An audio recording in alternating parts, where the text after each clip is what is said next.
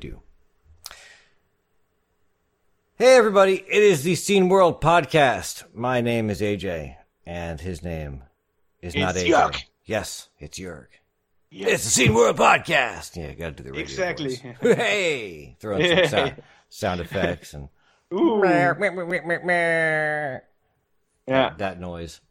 Right. Well, Yes. that noise means it's this time of the year again. Gamescom is approaching, and we Oh, will be yes. part of that. So if you want to see us, we have a panel there on the 26th Yes, we do. at 2 p.m. New York time or New Jersey time, and that's Eastern Daylight 8 Time. p.m. in the Central European summertime. Mhm. And if you want to join us, gamescom.global, and there you can go to the retro stream and have a look. Yes, indeed. More information as we figure it out.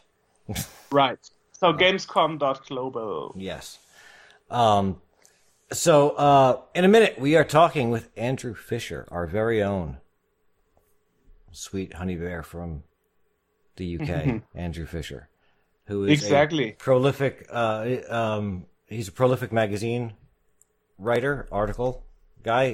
He's got, what article guy? What the hell is that? Yeah, he's an a editor, prolific journalist. contributing editor. He's a journalist. To many books, many magazines. Yes, he's a retro journalist who is has been prolific. He's written books, he's written magazine articles, he's all over the place. He's also a coder.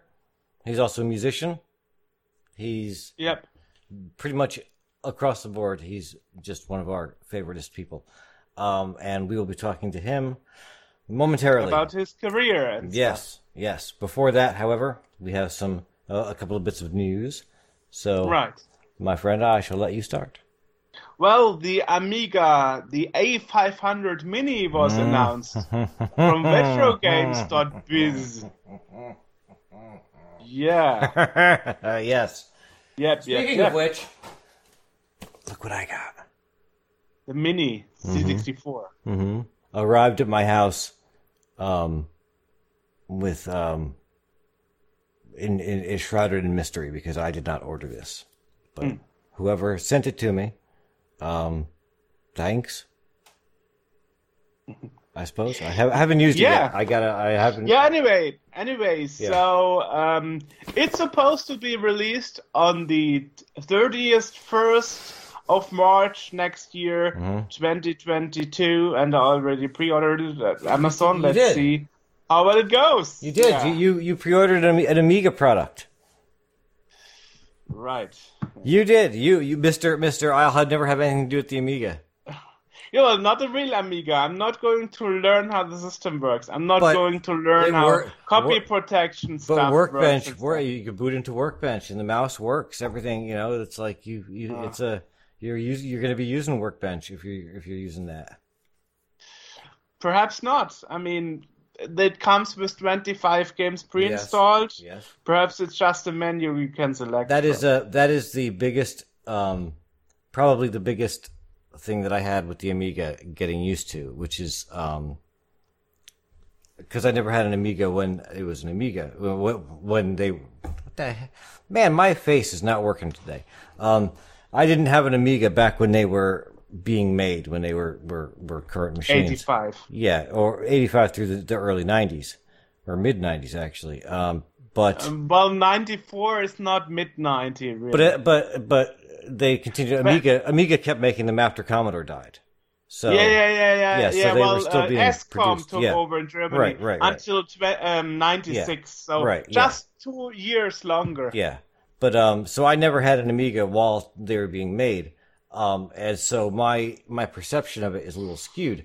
Now with the Amiga, the thing is that you have Workbench, which is an operating system that you can boot into. And having now been on a Mac and Windows machines and all this stuff for so long, that is what I'm used to. But the Amiga, really, what you would normally do is just pop a disk in and boot the game directly off the disk, not bothering with Workbench at all. And I have a really hard time wrapping my brain around that concept of the fact like I don't need the OS to run this game. This game. It's the same with the C64. Yes, it is. It is. It is closer to the C64 in functionality than it is to the machines that we have now. But again, like it's the sort of thing like I see an OS, I automatically boot the Amiga into Amiga OS, and my brain wants to do everything in Amiga OS, and it's like no. You don't actually need Amiga OS to use the computer. Word processors, just like you don't need GEOS to use a Commodore 64. Right. Word processors and graphics software and all this stuff, like you wouldn't use Workbench to get to them. They were just, some of them would let you install it in Workbench so that you could, but a lot of them you just threw the disk in and booted off the disk, and that was it. Yeah, but the GEOS system is GEOS system is a totally different animal. Yeah, GEOS is totally because despite you wouldn't need it, they were separated programs just to run on GEOS. Yes. And you could boot into a regular old program through GEOS. You know, just throw a regular disk in, and it would show you all your files, and pick the one you want, and you'll leave GEOS and load the file. But this is getting way off the point. The point is that there is a Amiga 500 Mini. Other pieces of news actually is that there was an announcement that on Twitter that 3DFX would return. Really? But it turns out that this was a troll attempt. Oh. So they are not coming back. So that means it will stay between NVIDIA and AMD. Well, Apple's also making its own GPUs now, so. Yeah, but not for the gaming market. Yeah, I'm curious how that's going to work because, yeah, it's a little weird. That's companies like Intel are making graphic chips and so on. Yeah, but GPUs or Intel's GPUs have gotten not bad, not terrible. Yeah, but not for gaming. Well, gaming is AMD and NVIDIA exclusively. Yeah, but the entry level, there was a time when if you had an Intel graphics processor, like the GMA whatever X3100 or something, that you were doomed. Don't even try playing a game. But at a certain point, they became less terrible. Like starting with, I would say, the HD 4000, they became serviceable, where games, you could play games, not at the highest settings, but you weren't doomed if you had that processor, and you could do stuff like, you could use it to, export or to help export video and stuff. It could do that kind of thing, taking some time away from the processor to handle it as like a discrete GPU would. And then their Iris graphics and stuff. They've gotten better. They've gotten a lot better than what they were. They're still not. I wouldn't want to play Flight Simulator 2020 on it, but 2020. Yeah. But yeah. But you could play some. You could play games that are a couple of years old. Does it run Doom? So how about the other pieces of news? I just got one, which is an interesting one, which is that the it was posted literally a couple of days ago. Somebody took the C64 kernel and ported it to the Atari 8-bit line. So when you start up your Atari, you have a C64. Interesting. Yeah, it is very interesting. There are some issues with it. It's still in beta, obviously, and the issues are like there's no way to load or save basic programs because there's no I/O, there's no drive functionality, because Petsky color doesn't work for some reason, probably because the colors are different. But yeah, I mean, there's a video on YouTube that you can see. We'll put a link to it in the description, and it'll probably be playing over our faces right now. of of an Atari. It looks like a 400 running Commodore Basic V2. So interesting. Yeah, it is interesting. I just love the fact that these things continue to happen. That people are still messing around with these things, and it has a GitHub page. It has a GitHub page as well, so people can continue to, I guess, contribute to it. And now let's mess.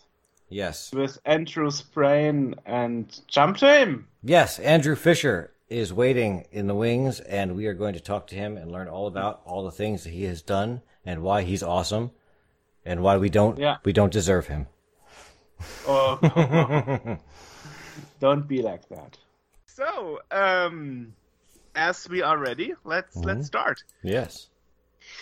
Live from Andrew's bedroom. Well, Hey, I've got the same shirt except mine's green. Oh, cool. I've got a white one as well. Ah, very nice. And I got You the, just got, was that a spreadsheet? Advertisement. Yeah, this spreadsheet advertisement. I got it printed on a shirt. Yeah, exactly. Yeah. The one from Australia. The t-shirt I have on now is much more obscure. I don't know if people would understand that weren't into early 90s sci-fi. But I got Babylon. Babylon 5. I know that. Yeah, yes. Sure. It was big in Germany, I believe. Yeah, it was big in Germany. It was. Anyway, today we have another guest again. Yes. And this time it's one of our own staff members. Oh my God. The very, very much known Andrew Fisher, also called Professor Andrew or Professor Merman, right? Mm-hmm. Yeah, and also then I was Professor Brian Strain in the pages of Commodore Force. Ooh, yeah, and we are talking not specifically about a scene build today, but about your career in the retrosphere. And just to be clear, it's this dog. That's an internal joke. Yes. Just for people who don't understand. Yeah. Well, an external joke as well, but. Alrighty. Well, the thing is, I thought I know everything about you, Andrew, but it appears I don't, because you sent us a list of things. Sent us your resume. So I have to ask, what do you feel that you're bringing to this company? Where do you see yourself in 5 years? Probably doing the same things. Probably. Yeah. There's an English expression, jack of all trades, master of none. Yeah. If I was going to say what my strength was, I'd probably say it's the writing is my strongest side. And that's the bit I've been doing the longest.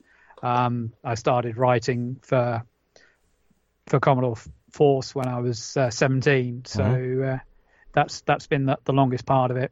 But that was the reason I started writing for Commodore Force, was because I developed my skills for the Commodore 64.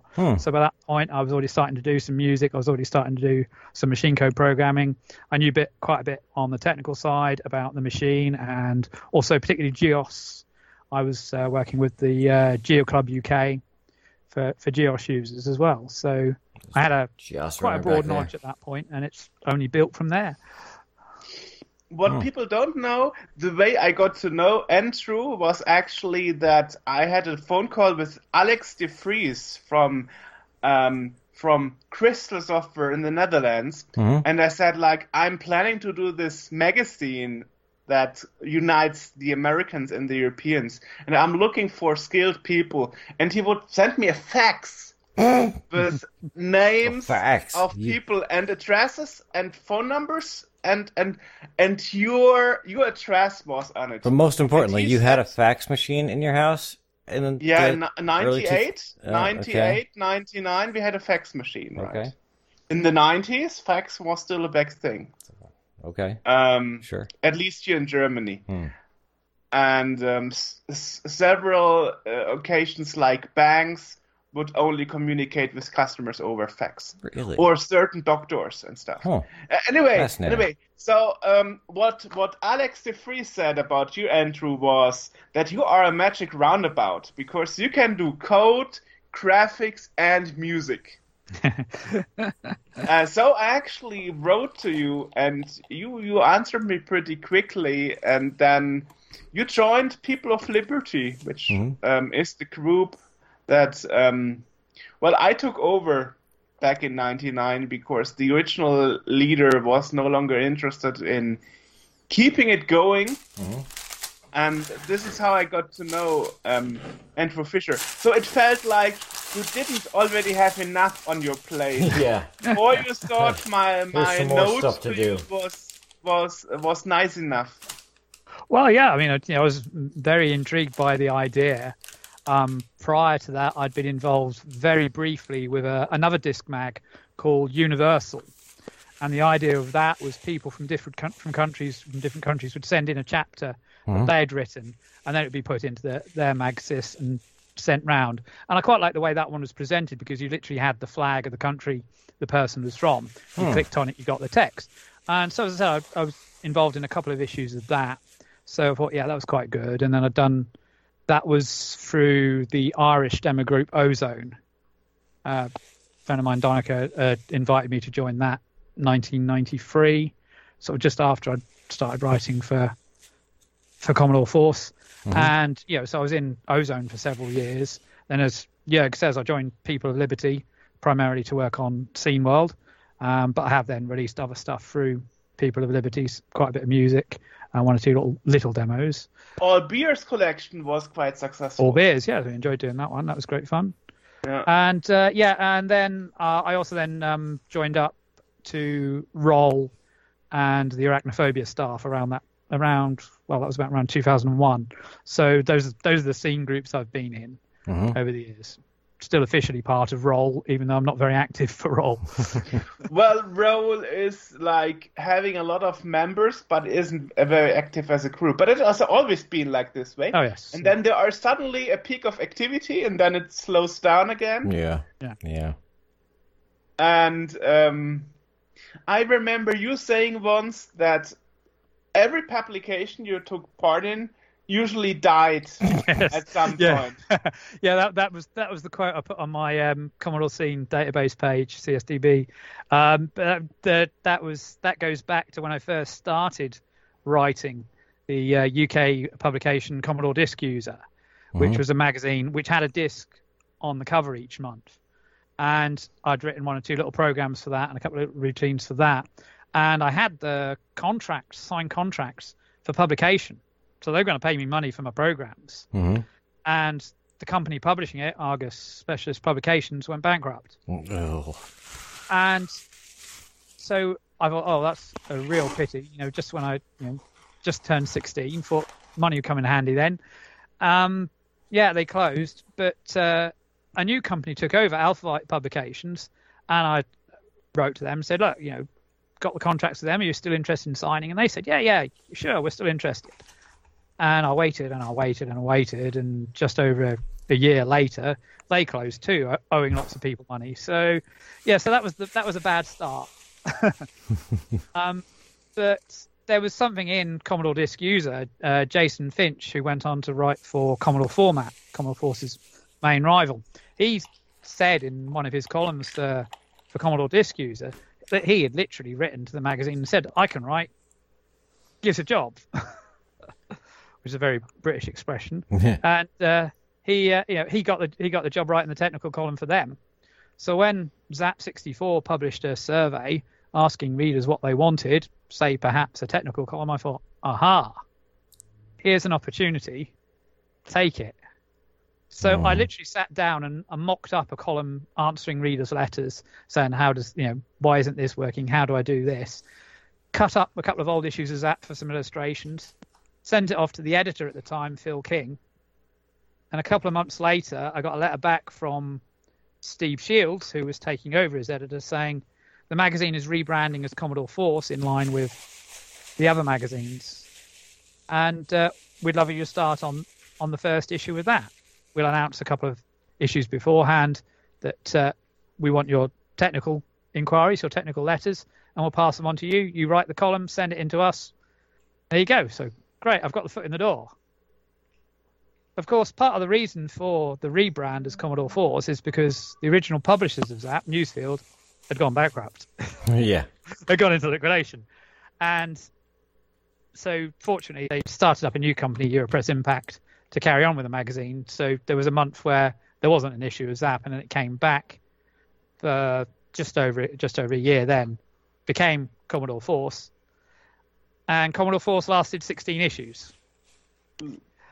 I wrote for every issue of Commodore Force. I did some extra work then at the last minute for issue 16 to fill some extra pages because they were desperately short of content. Literally 48 hours notice. I wrote 1,000 words, printed it off, raw mail, next day delivery to make sure it got there in time. And issue 16 comes out, and ring the editor and say, yeah, what's happening next month? What do you need next month? And he says, I'll get back to you. And a week later, I'm thinking, this is getting close to deadline. What's happening? Ring again. Yeah, we've got some problems here. I'll get back to you. No. And of course, he never got back to you, right? Yeah. They're gone. So, another magazine down the tubes. So, wow. A few months later, someone approached me and said, look, I've got some articles that need to go into Commodore format. I can't write them myself because obviously he's running the company that's selling these things. Could you write this sort of article for them? I sent off one article. It's called Bargain Hunter.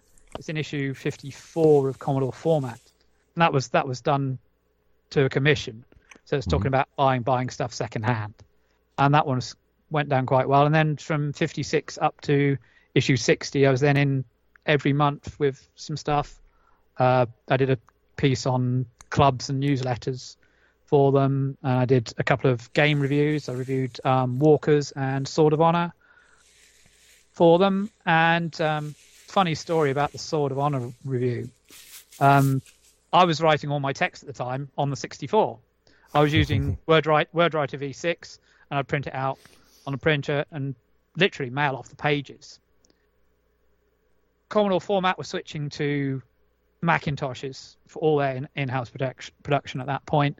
I said, look, could you send us stuff on disk? Fortunately, I'd brought a Commodore 1581 disk drive, a 3.5-inch disk drive.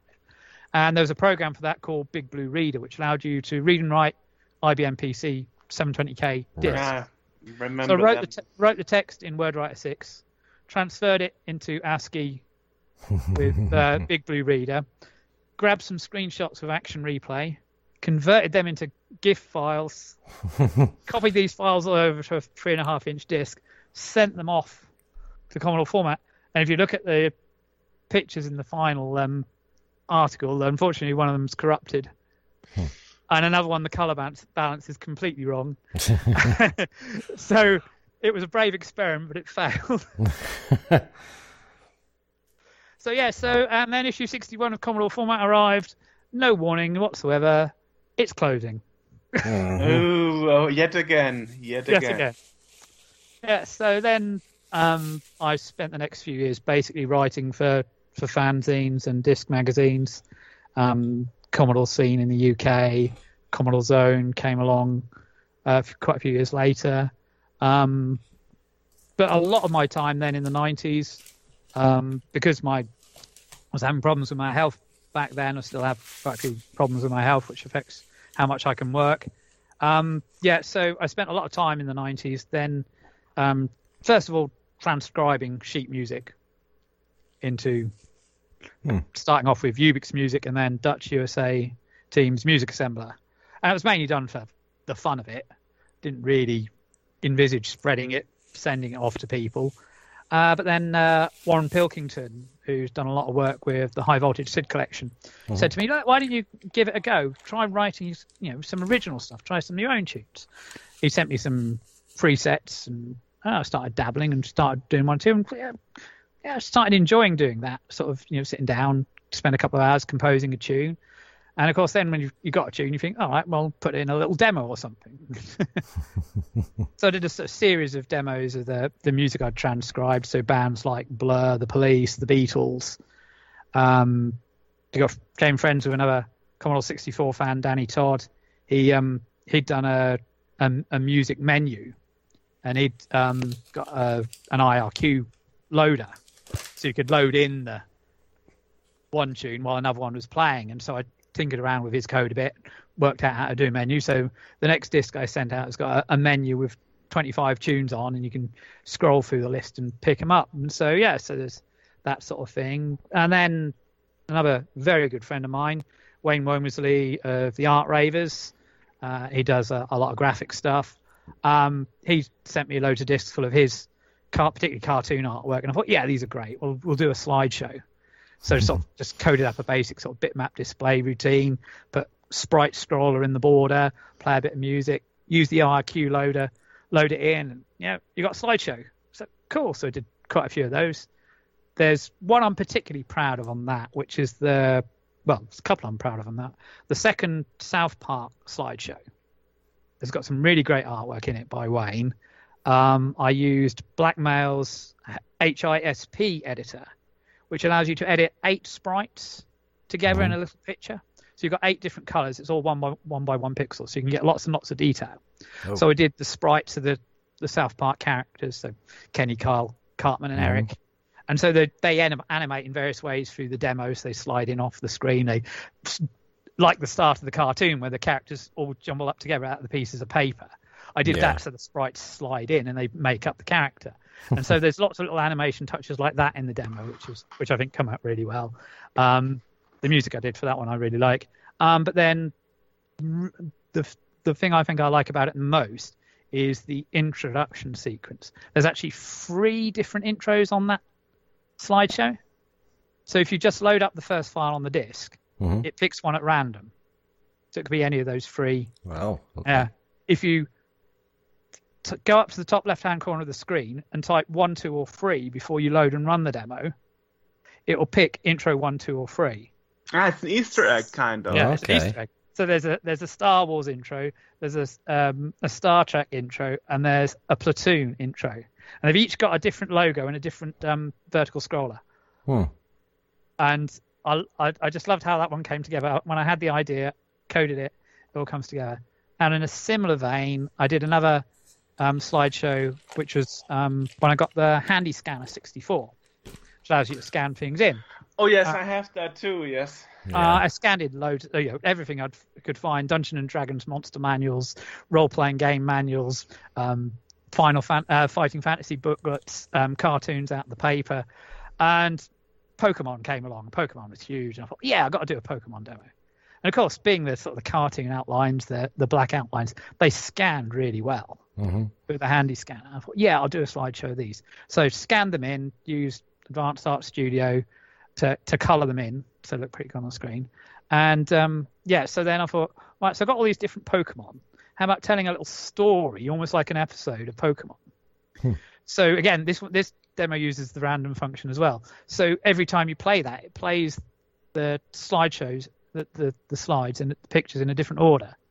And each one has got then a little sort of a little Petsky introduction screen which tells a bit of the story. So it might be a Mewtwo, and it says, Ash encounters a very rare Pokemon, or the next one, Psyduck has a headache, so, and then it introduces the character, and that's got some little sprite animations in as well. So when it shows the Pokemon, then you get a Pokeball flies in from the side of the screen and zaps it and captures it. So that's a fun little one. I've put the recording of that up on my YouTube channel, so I do like that one. Awesome. Yeah. I mean, you are very creative. I mean, this is actually where you came into hand working for Scene World, because one of your first tasks was actually learning how to enter CFix. Yes. And Faz, also called Dustin Chambers, actually taught you how to do that. Yes, he gave me some help with that, gave me some little routines and 1 or 2 tricks, Yep. Which is interesting, because back then, 21 years ago, nobody gave a damn about the Americans. Yeah. So what made you motivated to help there? I mean, everybody told me, even those people who were pretty famous back then, even like Jazz Cat, they all told me it's in vain. Don't even invest the time in it. Well, I mean, I remember when I first got my sort of first discs of public, PD software through from Binary Zone here in the UK, and I was looking through some demos, and there's one or two, and I remember one particularly, which is the Thrust demo by Ash and Dave, which plays the music from Thrust by Rob Hubbard with the animated band, and it actually asks before you start, "Are you a Yankee?" Yes. Y/N. If you type yes, it skips the first part of the demo and goes straight into the concert. The reason being, it's a sprite scroller that goes right across the top and bottom borders, and the timing doesn't work properly on NTSC machines. Yeah. So that sort of always stuck with me, that there was this very sort of separate scene in America, and I'd seen sort of one or two cracks, particularly with imported from the States, and bits and pieces wouldn't work. Parts of the intro wouldn't work. The raster bars would glitch and flicker, or the picture would be slightly scrambled because of where it was on screen. And I think that sort of stuck with me. So when you mentioned, we need to enter NTSC fix, I say, okay, yeah, it makes sense. If you're trying to unite the scenes and talk about the whole scene world, then let's get it running for the whole scene world so they can all see it. Yeah. Oh, you never told me about those experiences. Interesting. Yeah, this is it. This is all part of. Okay. This is all part of what inform the decisions, inform what I did. So. Yeah. Well, it seems kind of like your experience with magazines sort of was the reverse of mine, where you came on as a writer, and through your experience through that, kind of turned into a programmer and a musician and all this other stuff. Whereas I started off programming, and I was published by Lodestar, and that was I still got the the contracts on the wall behind me. Oh, cool. They're stuck behind the microphone, but they're back there. And that was a big deal for 16-year-old me to be published and actually paid for my stuff. I had a couple of bits on Lodestar as well myself. Yeah. Yeah, but I discovered during that I actually enjoyed writing the documentation to the program more than I liked making the program. Well, and so that's interesting. That's one of the things I did like about the Lodestar format is that because you got the documents as well, then, and run it through their menu program, you felt like you knew what you're doing with the program or the game when you loaded it up because it was there. And as you say, it's interesting. Then you've written something. How do you put that across to someone? How to use it? Yeah. But it's but I ended up so you came on as a writer and turned into a programmer, whereas I came in as a programmer and turned into a writer. Which is interesting. And also one thing you often say, or I often heard from you, was like you are very modest, and I would hear a lot like I'm not really good at coding and stuff. And when I was talking with AJ about that, AJ totally had the different opinion. Like, hey man, he hacked the code from Warp and Harper. Well, yeah, you had to reverse engineer the entire magazine outfit.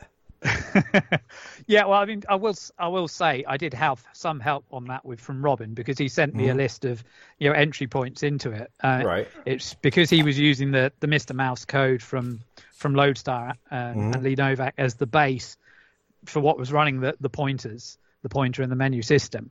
It's a case of that has some you call this address with this value and it will do this. You tell it to draw a box at this point, it will do this. So when you know where they are, it is a little more straightforward. You still actually have to physically put the numbers into memory and find out where they are. Yeah. The trick with that was there's a particular value, and it's not in my head after all these years. It should be really. There's a particular value that signaled the end of each menu piece, and if you could find those, you could see how long each menu section was, because it's literally you pass. There's a basic program you can poke. You put all the menus in strings, and it pokes it into the correct piece of memory, and you save that piece of memory out, load it into the Maxis, and there you go. That's set the menus up. So. Oh, okay. Another thing I didn't know: all the secrets are coming out. Yeah. Wow. So it was a lot of fun working on that second issue of SceneWorld, getting that out the door, and then we sort of settled into a bit of routine. Then you'd gather the text, and I'd do the final edit and put the final mag together, and we'd get it out there and spread it, and some highs, some lows, some good, some bad.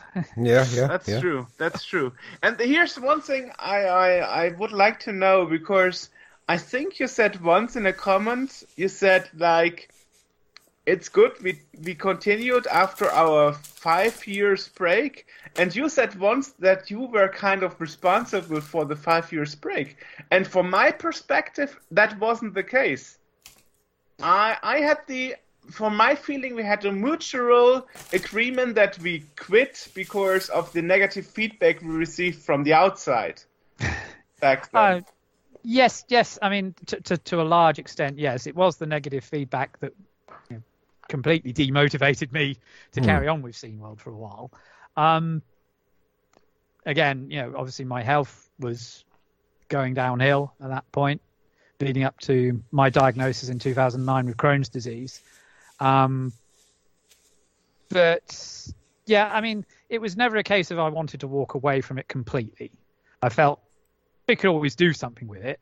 I mean, I'm glad in a way it did hang around, because now obviously we've got these new avenues, the podcast, the YouTube, which I think are such a great thing to add to it, because it's taking us out to a wider audience. It's taking us into lots of different topics and areas related to the C64 and retro gaming that we're all interested in. I think that's, in a way, perhaps we needed that downtime, that break away, to find the new purpose again, to find that mojo, as they say. But yeah, as I say, this sort of, if you like to call it, the new era of SceneWorld. Well, I mean, you are responsible for that as well, because you surprised me in May 2010 when I was at your house, and I woke up. You actually were sitting in front of a computer like, oh, by the way, I pulled out the hard disk drive from an old laptop and I got all the texts together. We got an intro by János from Hungary that we can use, so we can all put it together and release it. And then the feedback on CSDB was so positive that I asked, like, hey guys, do we want to continue? Yeah, and then we simply did. Yeah, well, as I say, that was, I think that was perfect timing, really.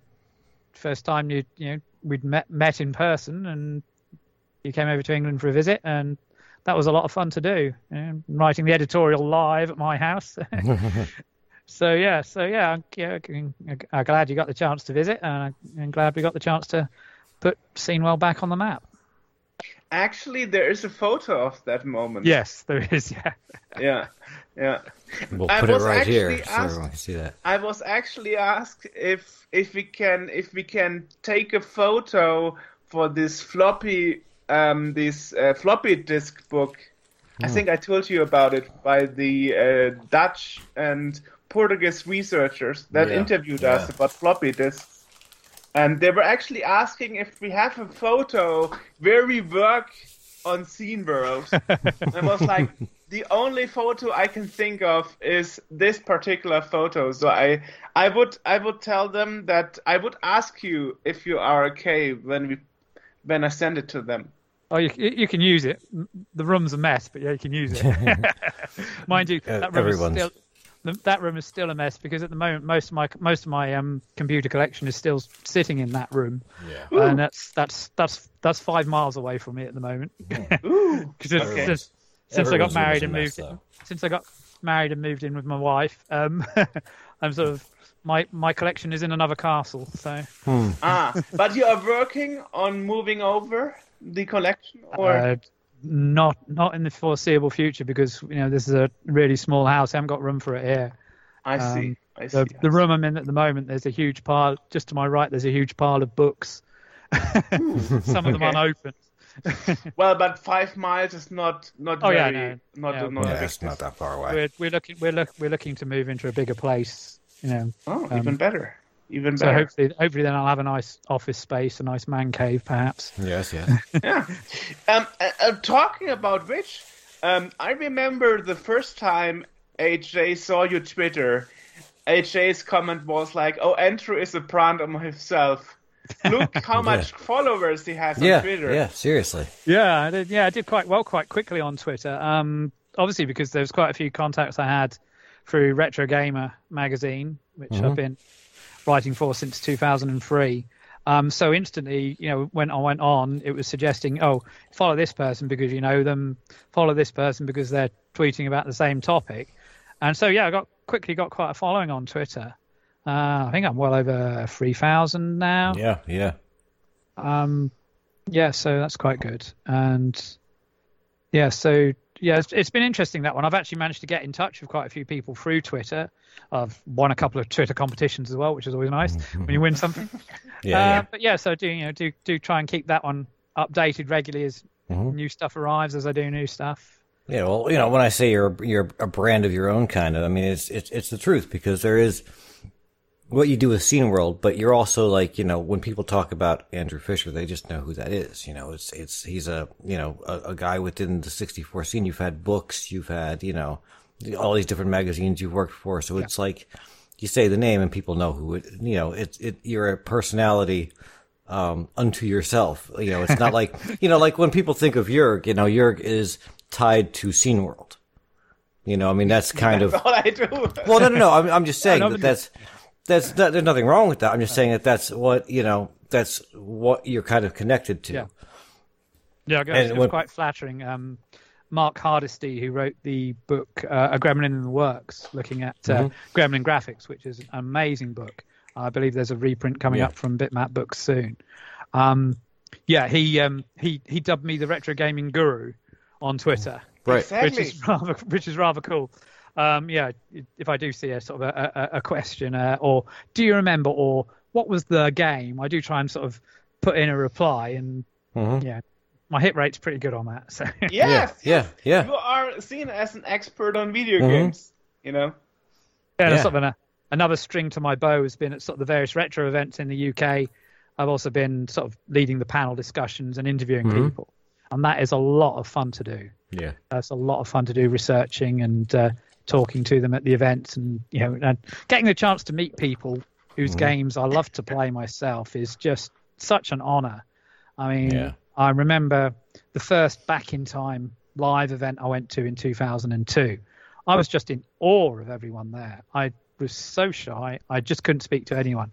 I saw Jeff Minter of Llamasoft. I couldn't go up and talk to him. I mean, I did talk to John Hare and Richard Joseph at that first show, and they were great people. Carl Muller, the programmer of Teenage Mutant Hero Turtles, and Speedball 2 on the C64. Great guy. Are they Hero Turtles in England too? Yeah, they're Hero Turtles in England, renamed here because of that. Yeah, so Germany too. Yeah, everywhere else it's called Ninja Turtles. Yeah. In the US, it's Teenage Mutant Ninja Turtles, and then it's originally Ninja, and then because of the violence, they renamed it Hero here. Exactly. Oh, okay. It took over the same name. But then the strange thing was then when the first of the live action films came out, that was then Teenage Mutant Ninja Turtles. Oh, right. That's true. In the UK. It's just for the cartoons and the kids stuff. Yeah. By the way, is that just me, or is my video frozen, kind of? That's just you. That's me. Fine here. Okay, that's good. But so it's an interesting aside there. Somehow got on the Turtles. So meeting those guys in recent years, a fantastic opportunity I had a couple of years ago to go and meet Andrew Braybrook, the programmer of Uridium and Paradroid, to actually go to his house and talk to him. He was there with Chris Wilkins of Fusion Retro Books, who did the Zap annuals in recent years and is now doing the new Zap magazine because Zap is back in a big way. Really? Yes. So wow. Kickstarter. We're on to issue 3. We're working on issue 3 right now. Nice. Okay, yeah. Well, I'll come back to that in a minute, perhaps. But from the past, Zap was always coming like an issue like every couple of months or years? Or originally back in the 80s and 90s, it was a monthly magazine. Right. And then, as I say, Chris Wilkins did the free annuals. So 2019, Exactly. 2020, 2021, done an annual each. Well, sorry, 2018, 2020, 2021. So we've done 3 of the last 4 years. We've done an annual. The first one was rounding up sort of the last 10 years of releases, and the next 2 have been a year's releases. And he managed to negotiate with Future Publishing for the rights to the names Zap, Crash, Amtix as well for the Amstrad. And so now officially it's back as a bi-monthly A5 magazine. Nice. It's funded initially through a Patreon page. If you go zapmagazine.co.uk or search on Patreon for Zap64, you'll find it there. So patrons can pledge each month for either a digital PDF or a printed copy, and they get the advanced copies printed first, and then the remainder of the print run then goes on sale. But you only pay in the months the magazine comes out. So it comes out every 2 months. You pay every 2 months for the magazine. Or you can take the chance and on order when it goes on general sale. But yeah, so it's the same mix of things that was in the original Zap, so reviews and features, news and previews. Patrons at the moment are getting an exclusive cover disc, starting with issue 2. So there was a demo of the recent Nixie the Glade sprite and full game Snow Wars from Monty Boyd. Issue 3's cover disc has got some great stuff on there. Ghost Bunny, forthcoming game from Bimbalade, which is a lot of fun. So yeah, so definitely worth getting on the Patreon if you want to get involved with that. Wow, cool, nice. Yes. So yeah, so I'm back on Zap. I'm back reviewing games. I'm back writing features. Professor Brian Strain has been resurrected. Wonderful. He's been in the annuals the last couple of years, and he popped up a couple of times in some other features. So very cool. And you also worked on books. I think your first book was in 2008. Yeah, because that's I remember I got a honorable mention in the editorial for being a good friend or something like. Yes, in the acknowledgements for being a loyal C64 supporter. Yes, that's the Commodore 64 book, 1982 to 19XX. Reviewed over 200 games ranging from 1982 to 2007, which was the year I actually sat and wrote the book. Andrew Rollings of Hive Books had done the ZX Spectrum book beforehand, which is 1982 to 1992. Right. And again, I took the chance, wrote to him and said, look, do you want someone to do the C64 version? And he said, okay. Go ahead, write it. And I did. And Andrew designed it.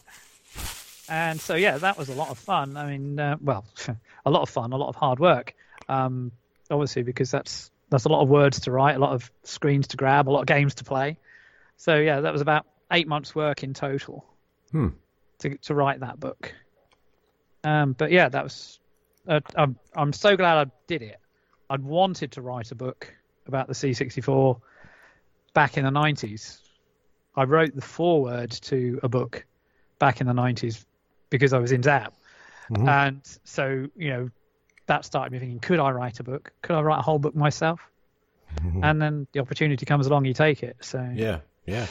And if you can find a copy of it, because I don't think it's currently being printed, but it's no, there was only ever the one print run. Right. If you can find a copy of it, they go for ludicrous amounts of money. They go for ludicrous amounts of money. But, and here we have a little Scene World exclusive for the podcast tonight. Ooh. Later this year, there will be an ebook edition of the Commodore 64 book, 1982 to 19XX. Nice. The first time in ebook. Awesome. In various formats. So that's currently being worked on. Gonna throw some air horns in there. So that's a lot of exclusive for you tonight. Awesome. And there will be a paper edition afterwards? No, because this is the original book. This won't be going back into print. Too bad.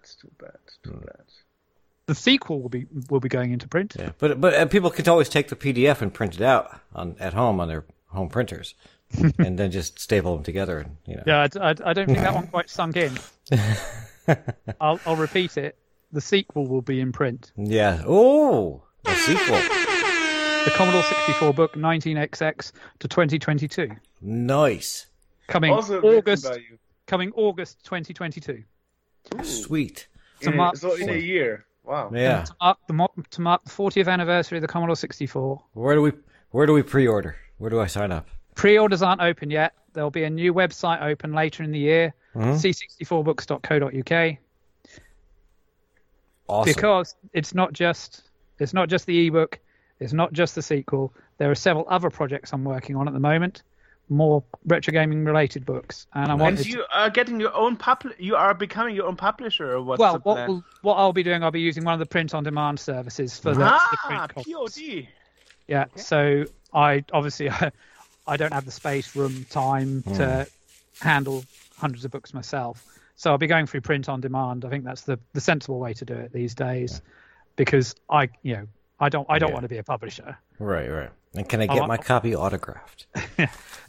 There will be opportunities to get autographed copies. Making sure that thing is available. What I'm hoping to do is fund through pre-orders rather than Kickstarter or anything like that.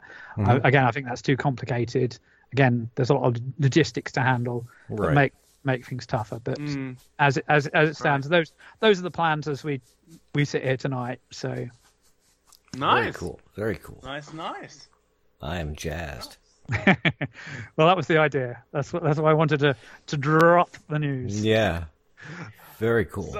So you're actually how to say, turning from a magazine editor in a book author, kind of. Well, I mean, it's writing. Writing is what I do. So that's what that's what I do. And as I say, it's a big moment. 40 years of the Commodore 64. We've got to mark it somehow. We've got to remind people how important the Commodore 64 is in terms of computing history, because I seriously doubt without the Commodore 64 whether there'd be a computer in every home right now. Right. So many people got an early experience with Commodore computers, the PET, the VIC-20, the Commodore 64. Yeah, and all the glory goes to the PC and to the Apple II. That's exactly. But Apple II wasn't even first in the race in 1977. Exactly. Apple were third in 1977 because Tandy sold the most. Right. PET was second. Apple were hand building and were in third place. Right. But didn't the book On the Edge, The Rise and Fall of Commodore from Brian Becknell already correct the history for the most part? That has a lot of really good facts and a lot of myth busting in it, even down to the fact at one point Commodore nearly bought Apple. Commodore nearly bought Apple. Apple couldn't produce fast enough. Apple were looking around. I remember that this book was the marking point to correct history. Yeah. Was released in 2005. Yeah, and Brian Bagnall has gone on to produce the second volume, The Amiga Years, and is now working on the early years as well, which has gone even more depth into what happened before. Man, could you imagine if Commodore had bought Apple? That would have been... It's interesting. I think things would have been slightly different. I don't think Commodore would have still been around as a company, because I think Commodore as a company was flawed from day one. Oh, absolutely. That's another story. Yeah. I think there'd been slight differences in certain aspects of what we think of as the modern computer. I think the PC might have been even slower to take over if Commodore had been more successful. I mean, here's the thing. Just yesterday, at the time we are recording this, the Nostalgia Nerd actually released a video about the branding of Commodore and what the Italians did to the brand. So there is footage of AJ's review in it, and my horrible unboxing video, which I hate. I mean, you would think that stuff we did 6 years ago now would be a research point, a reference for a video of a big YouTuber. But see, this is the point. If we're out there collecting this history, writing it down in the disc mag, keeping it alive in the podcast and YouTube, it's there for the future, isn't it? Yeah. It's there for the future. So yeah, I mean, I still remember how we got this podcast interview. I was on my way to the Frankfurt Film Museum on a Wednesday, walking down the street because we were participating in the evening on a live stream with AJ and me, and our retro / cosplay / movie guests. And while I'm walking down, I was sending messages and receiving messages from those two Italians, trying to convince them that Massimo we have and Paolo. to interview them. Exactly. Massimo Canociani and Paolo Besser. Yeah. Now there's been a fascinating thread on Lemon 64 forum recently about Italian software, and particularly about the fact that so much of the software sold in Italy was pirated, basically. Yeah. It was just rejigged, altered versions of commercial games from other countries. And I found that interesting myself. I mean, that's... Yeah. Again, you see, this is where we're talking about the scene world. Well, the scene was very different in very different countries. You take, I mean, going back to the history of Commodore, in the mid-'80s, machines like the Plus4 and the C16, Commodore dumped a lot of that inventory in Eastern Europe. Yeah, yeah. So countries like Hungary had a huge scene around the Plus4. Yeah. That didn't happen, say, in Italy or France. And again, in Poland there was a huge following for the Atari machines. Atari dumped hundreds of thousands of Atari 8-bits in the mid-'80s in Poland. Those guys became loyal Atari users, upgraded to the ST. So you got all these Polish demo groups making wonderful demos on the ST, whereas you got the French who stuck with Commodore, and they're on the Amiga. Even in like places like the UK, the C16 and the Plus4, the C16 in particular had way more of a foothold than it got in the US, because there was a direct competitor to the, I want to say the ZX something, the Spectrum or ZX whatever. Spectrum, yeah, because they were closer in specs. Yeah. The two of those than the 64 was. The main thing with the C16, it was closer in price to the Spectrum as well. So the parents are going into the shop and trying to buy a new computer for their kid in 84, 85. They'll look at the Commodore 64, which is nearly £200, and then look at the C16, which has just been slashed to 99. And you think, all right, we'll go with the C16. Right, yeah. And the Spectrum, I believe there was a variant of that sold in the US for a bit, but nobody bought it. I've never seen one. Timex, the Timex Sinclair, Timex T1000 and various other models they sold it under. There's a very funny story, and I think it's repeated in On the Edge as well by Brian Bagnall, where Commodore for a while was doing an exchange, sending your 8-bit machine for a rebate on your brand new C64. And I'm not sure how true the story is, but it's been repeated often enough. And it's in the book, so I'm going to take it. It must have been happening. They said that people at the Commodore factory were using the Timex T1000 as a doorstop. Yeah, right. I read that too. I remember. Yeah, people would just buy them because they were dirt cheap. Yeah. And they'd buy them and they'd send them in. They'd buy one, send it in, get the money off the C64. Yeah, yeah. Commodore didn't know what to do with them. Right. Now the question is, if ZX Spectrum was so big in the UK, why you didn't get one? Why did you go for the Commodore 64? Now that's an interesting one in itself. It was an interesting one itself. So the first time I ever used a computer was at school. In the UK, we had the BBC Micro. Yes. There was the computer literacy program run by the BBC, the British Broadcasting Corporation. And the idea was to encourage people to use computers and to teach people how important they could be in everyday life. And I think that was a very forward-looking program. France had a similar program, but it wasn't as good. And the machines that produced, the Thomson, were terrible in terms of the hardware. I've spoken to a couple of French programmers, and they both said, no, you don't want to use that. But the BBC was an interesting one because Sinclair was one of the companies bidding for it, but they lost out to the company from Cambridge in the UK called Acorn Computers. And Acorn, literally the last day before the guys were coming up to see from the BBC to see the machine, finally got their machine working properly. There's a film, you can find it on YouTube, it's called Micromen, which is about the rivalry between Acorn and Sinclair, and it's a dramatization of some of the events in it, and it's leading up to a memorable moment where Chris Curry of Acorn and Clive Sinclair of Sinclair have a fist fight in a Cambridge pub.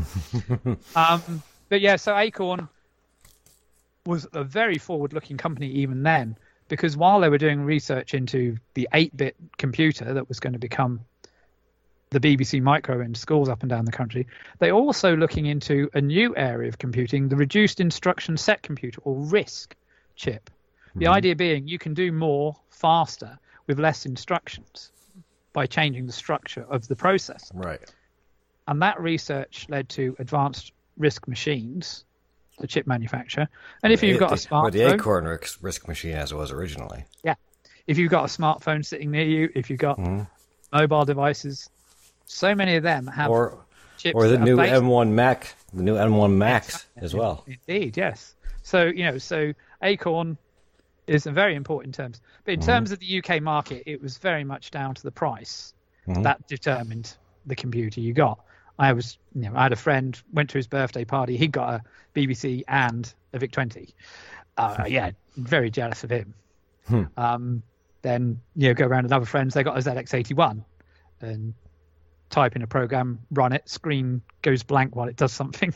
So not very sophisticated. But when it came to getting a computer at home, it was a case of my grandparents and my parents put some money together and through a mail order catalogue, ordered a Commodore 64. And it's as simple as that. That's the one they chose. It came with the data set, and it came with a couple of games. Arcadia 64, which took 18 minutes to load. And 3D Time Trek, which was an import from Kingsoft in Germany, published under Anirog in the UK, which is Anil and Roger, and their names to put together to become Anirog. Later became Anco. And so we got a Commodore 64 at home, and in a great example of Commodore engineering prowess, the power pack was faulty. Of course. So we try and tune it into the TV, not getting a picture.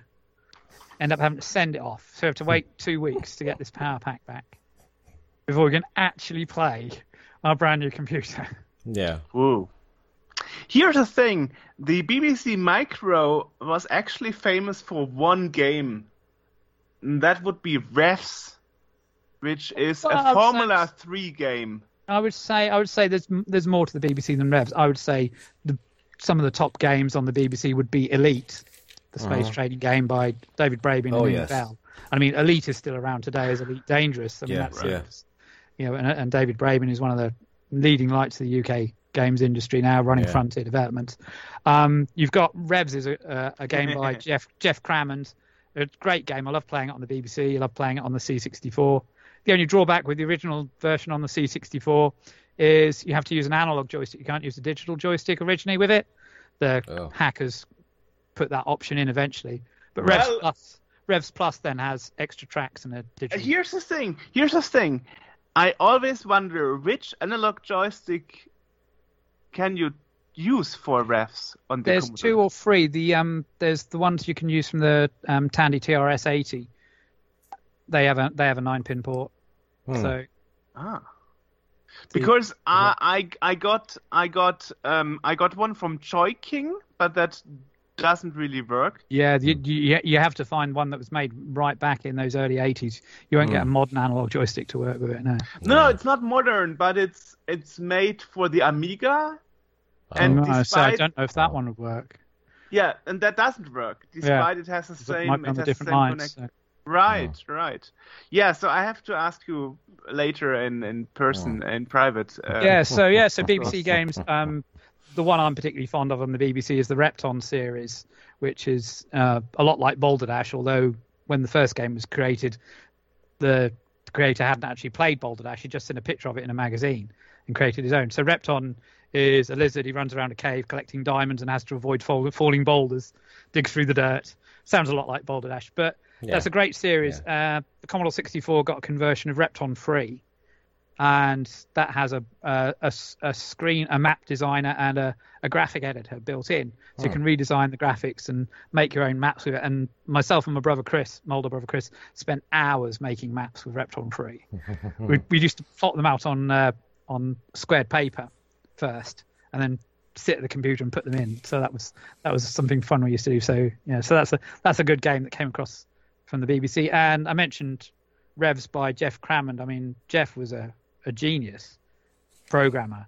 You look at his back catalogue. Or still well, is? It still is. He's not done much recently, but you got Revs, you got the Sentinel, the Sentry in the US. You got Stunt Car Racer. Oh yeah. On C64 Amiga. Yeah. You then got the Formula One Grand Prix games on Amiga. On a PC later. Yeah. I remember F1 GP2, which was released on a PC in '96. Yeah. That was delayed for 8 months. And me as a little teenager, I was impatiently waiting for the final release. Yeah, I mean, it took 8 months to... I mean, that was an order. It wasn't like pre-order, you know? It was like normal order. It was like, I was orders in Germany because the mail trader said it was released, but it wasn't. Oh, in Nobby the Aardvark on the C64, that was nearly a year late, and First Samurai was reviewed and was about to be released, and then Microsoft went down, and that was nearly a year before that one came out for Ubisoft. So it does happen. Yeah. I remember that one, and the first part of the Formula One Grand Prix, those first one, which also came on Amiga and later on PC in '93, I think it was. Yeah, '93. That actually had music from Dave Lowe. Yes. Which we also interviewed a couple of times. Yeah. Very, very much a classic. But it's interesting. Yeah, you mentioned Elite, not only refs for the BBC Micro, but I'm always dying for racing games. So that's, of course, my reason why the BBC Micro stands for it. Yeah. Yes, there was a brilliant book released last year, Acorn: A World in Pixels. I don't know if that's still available. And that's a brilliant book for looking at the history of the BBC Micro and the Acorn Electron, and talking to loads of the programmers there. So that's an interesting one. I can't remember if I've done an unboxing on that one yet, but you have done a lot. You have done a lot. Yeah. But yeah, so I mean, it's amazing. That's something I've been working on sort of in the last couple of weeks. Is my own YouTube channel.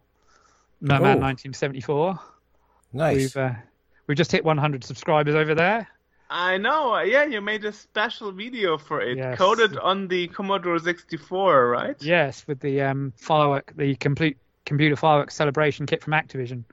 It was a late night thought. I suddenly thought, right, 100 subscribers. How do I celebrate that? Celebrate. Aha, fireworks. Yeah. So I thought that was a fun little twist to do something with the C64 to celebrate it. And yeah, so I've done a load of stuff in the last week. I've done some new sort of strands to the channel, which will be going online. At the time of recording, there's a new video going live tomorrow.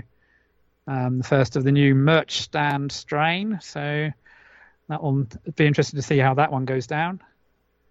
And there'll be more retro shelf for the books and more unboxings and some gameplay stuff coming up soon. Yeah. So wonderful. So I want to go back to the early days a little bit because I'm kind of jealous of the UK scene that you guys had. You know, because you had the BBC. You had a really kind of cool, like you had the BBC Micro, you had the Spectrum, you had the C64, and you had cool services like, what's the, CompuNet, you mean? Yeah, was that? CompuNet. Yes. Was the online service. Yeah, yes, fascinating cool services like that. CompuNet, Yeah. So, I mean, what was the national telecommunications company, British Telecom, put the money into it. So it was basically servers that were running just for Commodore 64 fans, central database, and in a lot of ways, it's it was a mini version of the web in that you would have your own page and you could upload software to that page for other people to download. There was chat rooms. There was there was up and down voting. Yeah. Nice. But so quite a few of the big name people in terms of the demo scene and the games programming scene were on CompuNet. You could see stuff by Jeff Minter of Llamasoft. You could see stuff from the big demo groups. You could see the new tune. You could hear the new tune from Rob Hubbard. See the new picture from the graphic artist on CompuNet. Before it was then spread around by mail. Yeah, in fact, that trap demo from Ash, was that Ash and Dave or? No, it's Tony Graver and Ben Daniel. Tony, that's right. That's correct. Yes, it's from the game Trap. Right. Yes. Often known as the Gladiator demo. Yeah. They then did a version of it, sort of promoting CompuNet. Yeah. Right. I remember seeing that and being totally confused because I had seen the original Trap demo and then I saw this other one that's got all this text popping up about CompuNet. I'm like, what the hell is this? Yeah, I'm guessing you guys have seen the recent Trapped Again from the GovData party. No, I haven't. No, not yet. Oh, you need to check. You need to check. Oh, that wow. Out. Yeah. I'd put a link to that one in the description because that's an absolutely amazing demo. It's a modern remake of the Trap demo. Nice. Complete with remixed music and graphics. It's absolutely top notch. You have to send that to us. Yeah, I'll send you the link for that because I reckon a lot of people would like to see that one. Yeah. So CompuNet was very big. There's even a few stories. There's you can look it up on Facebook, CompuNet Corner, run by Mike Berry, who was on Kernel on CompuNet. He's gathered lots of information over the years about CompuNet, and the software houses were actually using it to swap stuff around as well. So if they needed to send files to each other, they'd use the mailbox on CompuNet because it was faster than trying to dial into each other's company computers. Yeah. And we had QLink over here, Quantum Link, which was sort of like a C64 only, network, but it wasn't. You see, we're jealous of the fact you had Habitat over there. Oh, yeah. There Lucas, you go. The online game with the avatars. Yeah. I'd have loved to have played that back in the day. That would have been mine back in '88. So. Well, that got neutered pretty quick though, because by the time that I was there, it was Club Carib, and it was not even half of what Habitat was. It was obviously QLink then became America Online AOL. Yeah, and that's where it all went wrong. But again, you had on CompuNet you had demo guys doing stuff, and it was like there was a big cool scene. QLink had more of it was more of like your average, just your C64 user on there. There wasn't really if there was a demo made by somebody on there, it was inevitably done with a demo maker. Deluxe Screen Maker 4 I think was real big. So it was always one of like 3 songs by Rob Hubbard, playing way too fast. and they would just kind of take a picture, they'd make a koala picture and just sort of stick that in there and write a scroll text, and that was the entire. And half the time it was an awful picture, but that was what passed for demos in the U.S. On there at the time, which was. But then I think it must have been interesting too to have sort of people like Jim Butterfield and that being online on those message boards and talking to the fans, to the people directly. Because I think that was, Commodore had their own sort of information network for a while on CompuServe and this sort of thing. That must have been very interesting. Yes. Oh yeah. Yeah, they would have the auditorium rooms where you could go in and they do a little presentation and stuff. I remember talking to, sending messages to Jeff Jones from Lodestar. Oh, yes. On that, because he was on there as, I think his green name was Future Tech or something. But, I remember talking to him over that and just being completely, like awestruck by the fact that I'm talking to this guy, Different scenes for different parts of the world again. Yeah, yeah. And you also there was another service that was over the TV as well, correct? I'm not sure which one you mean. It was like a graphical sort of... Oh, you're talking about teletext? Yes. You had the teletext system, yes, which we didn't have in the US. Yes. Yeah, that's... Yeah, on the UK TV system, there's sort of what they call the spare lines, right? Which are out of the normal display area, and they could send information like that.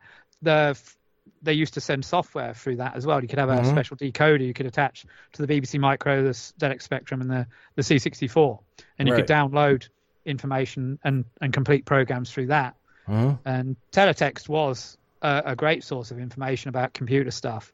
There was a regular on what we call Channel 4, which is an independent service. They had a service called Digitizer, and that was cool because that was funny. That was full of very puerile sense of humour. But they'd review the latest games and totally slate the one that everyone else likes. They'd constantly pick on the Amiga owners. Teletext we had here too in Germany. Yeah. Did you? Yeah. Yeah. So but never me, because my family thought it's too expensive to get, so we never had it. Yeah, the guy behind one of the writers behind Digitizer, Paul Rose, aka Mr. Biffo, is still around. Still runs a YouTube channel which is sort of diversified into very strange areas involving baked beans. I'll go. Okay. Well, if you want to go down that particular rabbit hole, just search for Digitizer 2000 or Venus. Okay. I'll leave that one to you. Yeah. Fascinating.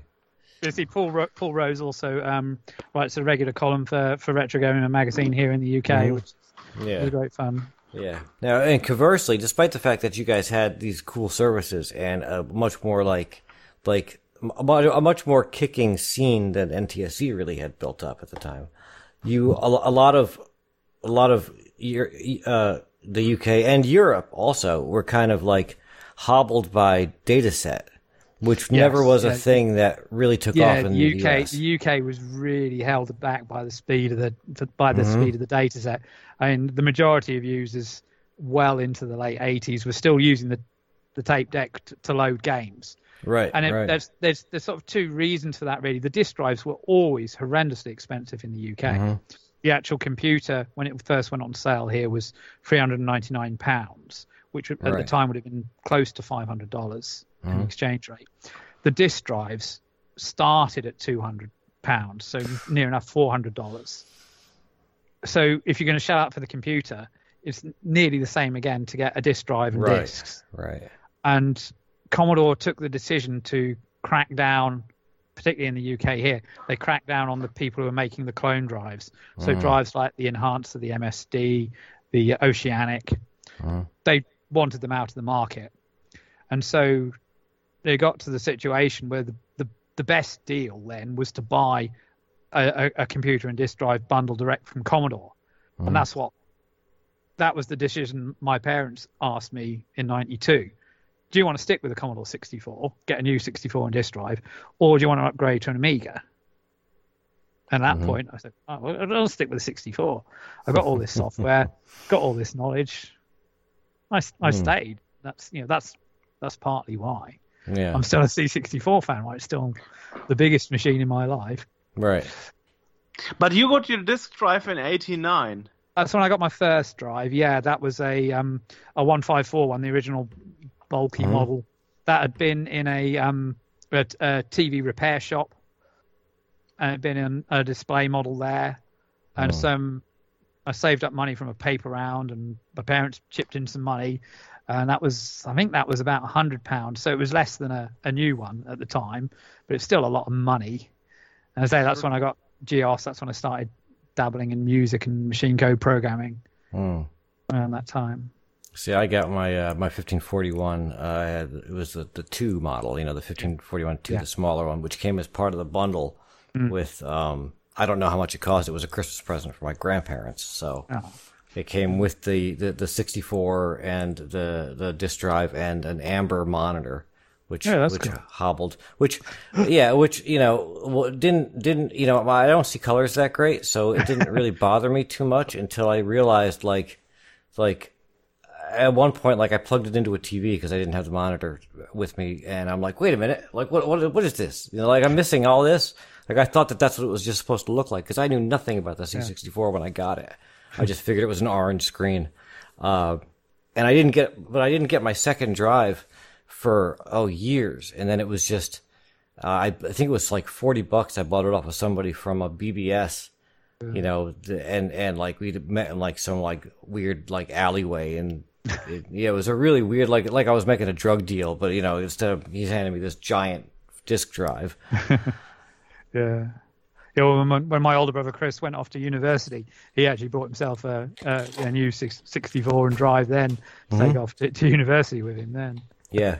Yeah, and my upgrade, at one point I was looking at I was really into the Amiga.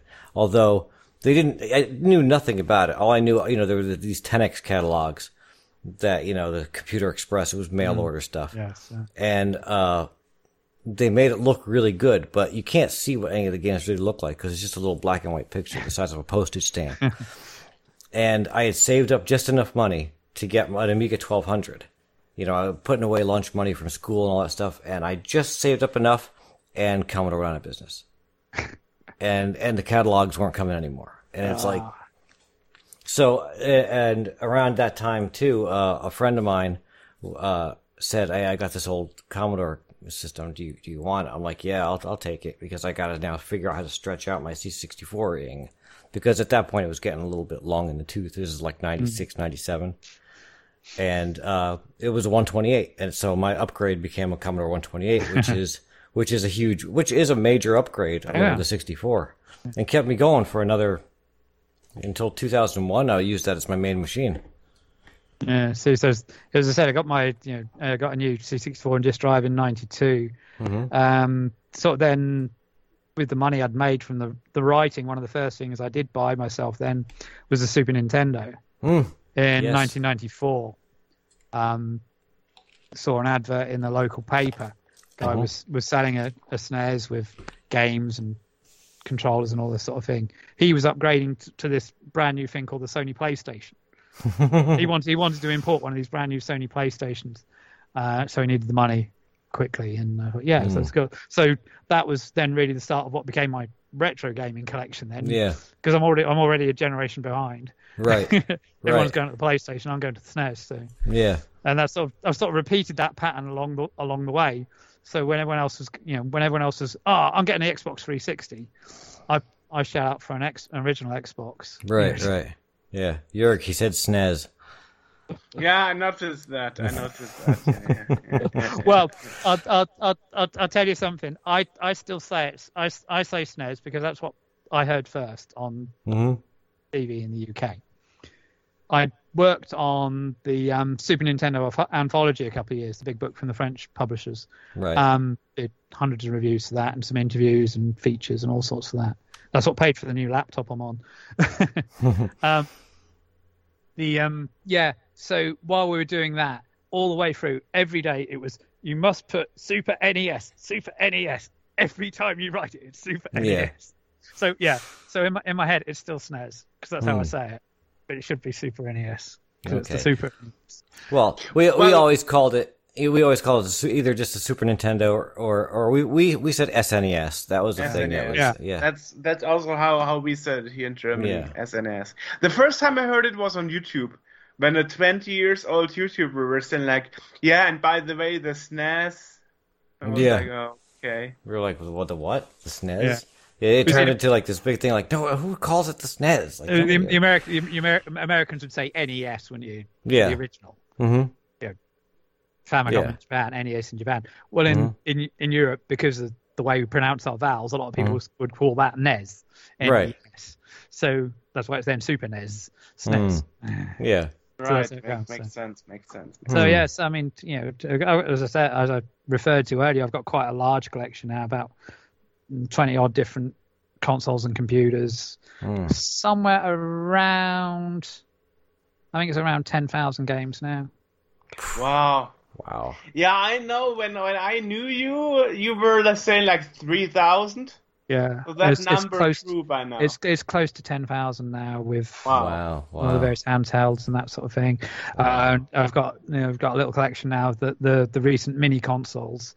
So I got the DTV when that C64 DTV when that first came out, 2005. And I got the C64 mini, the C64 full size. I got the not long got the Core Graphics mini. What was the TurboGrafx 16 in the States? So that was a nice Christmas present. I got just last Christmas. So you're gonna get the Mega 65 when it comes out? I'm torn at the moment. I've just set up a Ko-fi page to try and fund my YouTube, to get new stuff for my YouTube. The stretch goal I've put on that at the moment is to get an Ultimate 64 Elite.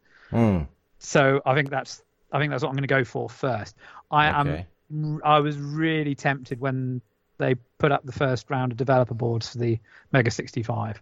For 300 euros, I think, and 800 euros. Yeah, it was 800. A lot more would have been I think it would have been about £600, maybe more for me at the time. But it was sorely tempting. But it's just the time factor to really, really push into it. Whereas if I get the Ultimate 64, you see, because I'm doing things like the game testing and music and that sort of thing, I think I'm going to get more use out of that. Right. But yeah, I'd love the Mega 65 down the line because there's so much potential. Yeah, it's so much potential, and it's like one of those things where like I'm torn about it too, because it's like it can do so much, and yet there's no ecosystem for it at all. Like, there's no software I'm written for it. surprised you are torn. We interviewed those guys. No. I love the machine, and I totally want the machine. But it's one of those things where it's like there's no software written for it, and there needs to be a base of software to make it a useful machine. I think what they need to do is they need to look at what's been happening with the Spectrum Next, which is the next generation of the Sinclair machines. Yes, that has gone pretty quickly. They've obviously funded their second run of boards, second production run now on Kickstarter in the last year. Unfortunately, with the current global situation and supplies, that's been delayed quite a bit. And unfortunately, I think the same could happen to Mega 65 when that goes into production. There could be quite a substantial delay to that coming once they finalise specs and that sort of thing. But that does then give people time to, talk to the existing publishers out there and say, are you doing a Mega 65 label? Will you be doing, And there's going to be the support there. Sites like itch.io where you can find lots of great C64 downloads at the moment. Yeah. The digital downloads on there are fantastic. It's so easy to find stuff. I think there's going to be, you're going to be able to get the Mega 65 stuff. It's just whether enough is then going to go back into, as you say, the infrastructure. Yeah. I mean, history is repeating there, because we had a few episodes back. We had Jerry Ellsworth in the interview who did DTV, and she said she received hate messages and stuff. Among those, also a message from Vice Team saying like, your DTV is not a real C64, we'll never support it and stuff. And nowadays there is the Vice team saying it's not a real 64 as they code their emulator for other machines. Right. And nowadays there is a DTV version of Vice. Yeah. I think with the release. I think I could understand some of the I don't understand the hatred towards it. I can understand some of the antipathy towards the DTV in what it represents, because it was a toy. It was sold through toy distribution channels from a toy company. Yeah. So in a lot of ways, it wasn't a serious product. But then if you look underneath, the hood, if you'll pardon the expression, Jerry put the connections on the board so you could wire in a keyboard and extra storage and this sort of thing. So it was neither one thing or the other in the end. Right. Whereas the full-size C64 and and even increasingly the C64 Mini, with the firmware updates that Retro Games Limited have brought forward, it's more and more practical. Mm-hmm. It's a great way. It's a great way to just quickly play something for the C64, whether that's an old game you remember from back in the day, whether that's a new game they've added to the carousel, whether that's something you've gone on a site like itch.io and bought the digital download. Whack it on a USB drive, stick it in the Mini or the THE64, you're playing the game. Right. Know, in that way, that's very different to what the DTV was, because it's a standalone unit, right? A standalone toy. Yeah. That first wave of, I was commented on a video the other day about some of the modern sort of plug and play consoles. You can get the Android boxes, the Super Console X, that sort of thing, and how they horses for courses. If you just want to load up an old 8-bit game that you remember playing, yeah, fine. You can get a USB stick, stick it in an HDMI telly, and play it. If you're serious about emulation, you want to upscale it, shaders, all that sort of thing. You go to a PC and emulate on that. You go to a computer and emulate on that. And again, that first wave of mini consoles, 2004, 2005, the Atari Flashback had sort of the right idea, and it allowed you could wire it so you could plug a real Atari cart into it. But they didn't carry it through. Right, yeah. It went further and further down the toy route. So you get the Namco 6 one that is basically just a NES on a chip. Yeah, right. Reprogrammed to do the classic arcade. The thing with the thing with the 64 that really kind of holds it back in my view is the lack of connectivity. Like it's a standalone unit. I can't plug a disk drive into it. No. I can't plug an old joystick into it. It's USB. It's USB, and there's one output for HDMI, and I can't take a cartridge and plug it into it. Yeah, I think that is the problem in the original pitch, in the original crowdfunding pitch. They did overplay it and say, "Yeah, we're gonna have all this backward compatibility in it." Right. And I think that hooked a lot of people in. I think that was never realistic. Because of the problems of dealing with old hardware. You've got different voltages, you've got different connectors. Right. That was always going to be difficult to achieve. An edge connector for a cartridge sounds like a good idea, but we all know from our own experiences, cartridges don't work a lot of the time when you plug them in. Yeah. So, but on the Commodore 64, it was not such a big issue like on an NES. Got to do the old Super NES. The 64 was a lot more reliable, I think, than the NES and whatnot. If you got a decent power pack on. Yeah. But I think in the original funding campaign, they overplayed that aspect of it, and down the line, that has meant people have not exactly felt disappointed with it, but have felt it didn't reach that potential. But as I say, with the firmware updates, with adding new games to the carousel, it's become a really good product for the money. Yeah. I remember when this Indiegogo was happening, we were the only people willing to interview Darren Mayburn. And it was so important for him to do this interview. We did it during his Spain holidays. Yeah. Over the phone. Yeah, well, see, he was part of Ironstone, the partners who were involved in the DTV and organising the licensing for the games there with his connections. And then he been doing a similar role on the C64 Mini in the full size, and has been recently working with the Antstream service for games on there. So I know. Now, I think for what it is, the C64 does a good job of, like you said, if you want to just plug the thing in and play a game that you remember from way back when, that's exactly what it's made for. It does the job admirably, even if it's emulated, even if it's, most people aren't going to notice that. Most people aren't going to notice, one of the things that we found early on, Jörg, pointed out that, the music was it was like they had frozen the whatever game it is. So it's like you start it up and it like kicks into like it's already in progress. Like the music has already started. Like it's already, it's quite possible. There, that's what they did. Yeah. And that's something that we noticed, and it drove us nuts. And we mess. York sent emails back and forth to them, and I think they may have fixed it. But to the average user, a year later, yeah.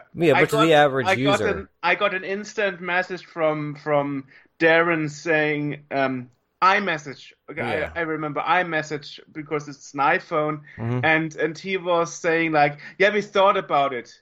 Yeah. And after a year, they decide to finally fix it. Yeah. Now that's something I found really interesting. I remember when I got my DTV, and the first time I played it, one of the first games I played on it was the original Speedball, which is a great game. I love that.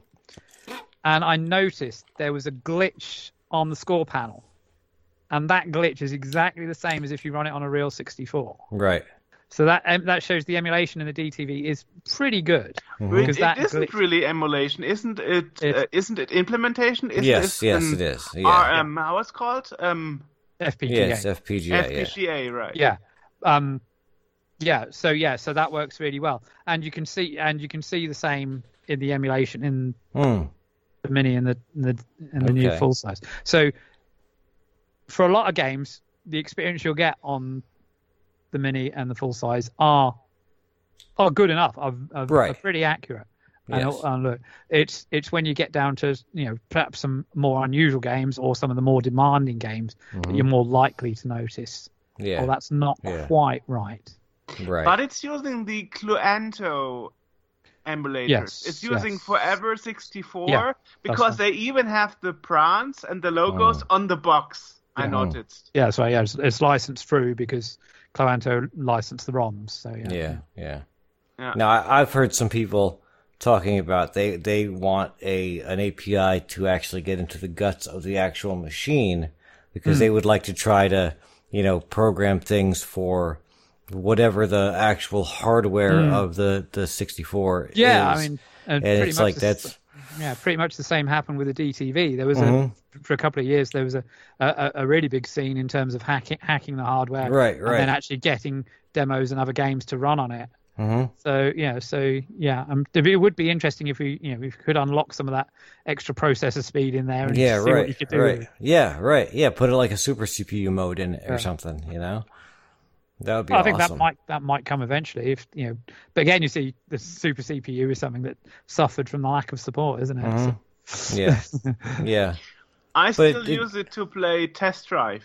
Yeah. Yeah, in certain ways, the super CPU I feel was more popular in the U.S. amongst people that, because here we had, I feel like a lot of people in the U.S. were diehards, where they were going to use this machine until drive it till the wheels fall off, kind of thing. It's like they were dead set against using anything else, and you had a lot of the U.S. users were GEOS users.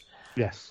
In which super CPU comes in handy with GEOS because because it really speeds things up. I mean just the 128 version of GEOS is 1,000 times better than the 64 version. It makes it so much more usable.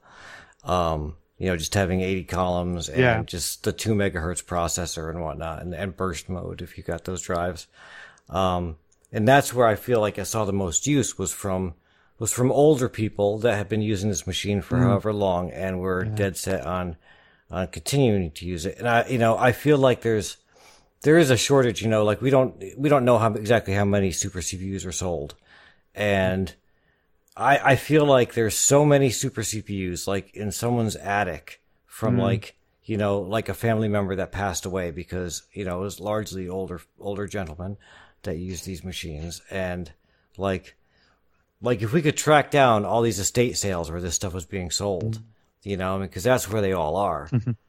Well, I mean, there is this YouTuber that became infamous, Commander Kang, infamous, this eBayer, who we actually had on our guest list, but then we found out that more and more people were saying that he's actually taking devices in for repair, but instead of repairing them, using them to to make clone devices and selling them on eBay again. He makes it's like the Fire Drive. It's a the Thunder Drive clone. And Fire CMD clones, and there's also an LT kernel clone called the I can't remember what it's called, but it's something ironic. And what I understand is if you deal with him via eBay, if you buy one of his things, like the products are good, but apparently there is some controversy about like people sending things in and he's hanging on to it to try to retro engineer it, or he uses parts from machines that he's fixed to fix other machines. So I don't know exactly what if you deal with them via eBay, you're fine. But I wouldn't want to. Yeah, I would love one of the CMD knockoff drives. They look great. They look awesome. But we heard also that Jim Brain is working on a super CPO clone. Yes. I definitely have to write to him and see if he's open for an interview. That would be interesting to see. Yeah, that might make something different. Yeah. Jim Brain is the one who got the rights to Jiffy DOS. Yeah, right. Many people were surprised that there are new versions of Jiffy DOS. Mm-hmm. Because he's still patching the Jiffy DOS thing. Yeah. Yes, indeed. I mean, there's lots of stuff like that still going on. Yeah. Well, this is it. We've seen quite a few different new devices this year. Things like the Kung Fu Flash and that sort of thing turning up. True. So it's definitely still plenty happening in the Commodore scene. Yeah. And I mean, I've been testing some new games myself recently. Been testing Solus 2, The Armor of Gods. That's nearly complete. That looks good. It's great fun to play. There's been some great games coming out. Some great hardware. Also saw Cross in it again. Yes. Mm-hmm. Oh, I remember that interview. You were part of that interview, I remember. I was. And suddenly he was like, oh, by the way, I'm not also working on recent games, but I also have been working in the 80s with Rob Hubbard and stuff in the same building. And you were like, oh my god, that's super interesting. Can we do a second interview for Retro Gamer UK? That was the only moment in my life where you figured something out you didn't know about a guest before. Yeah. That never happened ever before. I remember when we had a second interview with Tectoy. Yes. I was totally sitting there listening how you and Stefano Arnold were geeking about the old times and the games and the stories of the industry with Mattel and all that stuff, and was like, oh my god, I'm totally not needed here. Well, that's why you two can do the podcast. Those are the best interviews where you can just kind of sit back and let the guests do their thing. That's why it's fun. The guest. He was a fun. Yeah, that's why it's fun to do what I do, to write about it, to talk to people. I mean, you've spoken to Charles Martinet. Just recently, an amazing interview with him for Retro Gamer magazine, and that's got to be up there, one of the most fun ones I've ever done.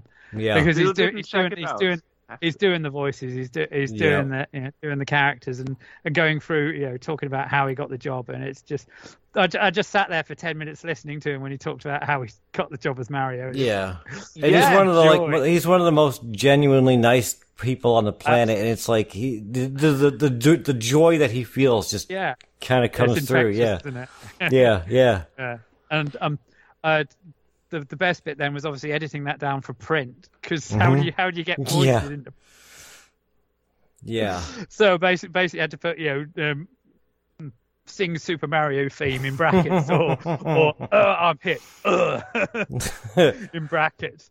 And I've got some great feedback on that one, so it worked. Yeah, here's an interesting thing. I remember we got the interview because Christian Loen back at the day, he was our webmaster, and he did an interview for his Nintendo publication himself before. So I was like, hey, you have been interviewed by a team member before. Can we interview you for our podcast? And I think it was one of the earliest ones. It was pretty early. Yeah. Well, and you've helped me get a couple of interviews as well. So yeah. Pardon? You've helped me get a couple of interviews as well. I mean, I did John F. Kutcher for Space Taxi.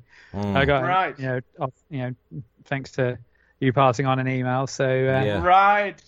Some people are very difficult to get a hold of. Anyway, Charles Martinet was pretty easy because he wrote like within a day or something. Sure, we can do an interview. The problem was getting the time to do it. Yeah, he was number 6, story. And he actually cut his. He was at a convention and he cut it short to come talk to us. Right. Like he left early. Yeah, you mentioned that. Yeah. No, it's quite funny. I made a mistake when I was scheduling the interview with Charles. I put down Thursday the 26th when I meant Friday the 26th. So I'm sitting on Skype at the time we've agreed on the Thursday, and I messaged him, are you ready? And he said, I thought we were doing this tomorrow. I said, oh, have I got the date wrong? He said, yeah, it's tomorrow. I'm in the Vatican. He's about to go on a tour of the Vatican. Oh, dang. Because I mean that was lucky timing. He was in Europe on a promotional tour, so we managed to hook up, and less of a time difference to talk to him. So, but here's the thing. I remember one question I asked, like, don't you hear often that playing video games makes lonely? And then he was saying like, no, why should it make it lonely and unsocial? I mean, you have cosplay and all that stuff, and it's uniting people because they all have the same hobby and stuff. Yeah. And a day later on that same convention, because it was in Denmark, it was a couple of days, he said like, in the panel, yesterday I was asked in another interview if I don't think that this video game hobby makes lonely and unsocial. It was like, oh my god, he picked up the interview question from our podcast and he remembered and he quoted the question the next day in the panel, and it's on YouTube. And I was feeling so proud.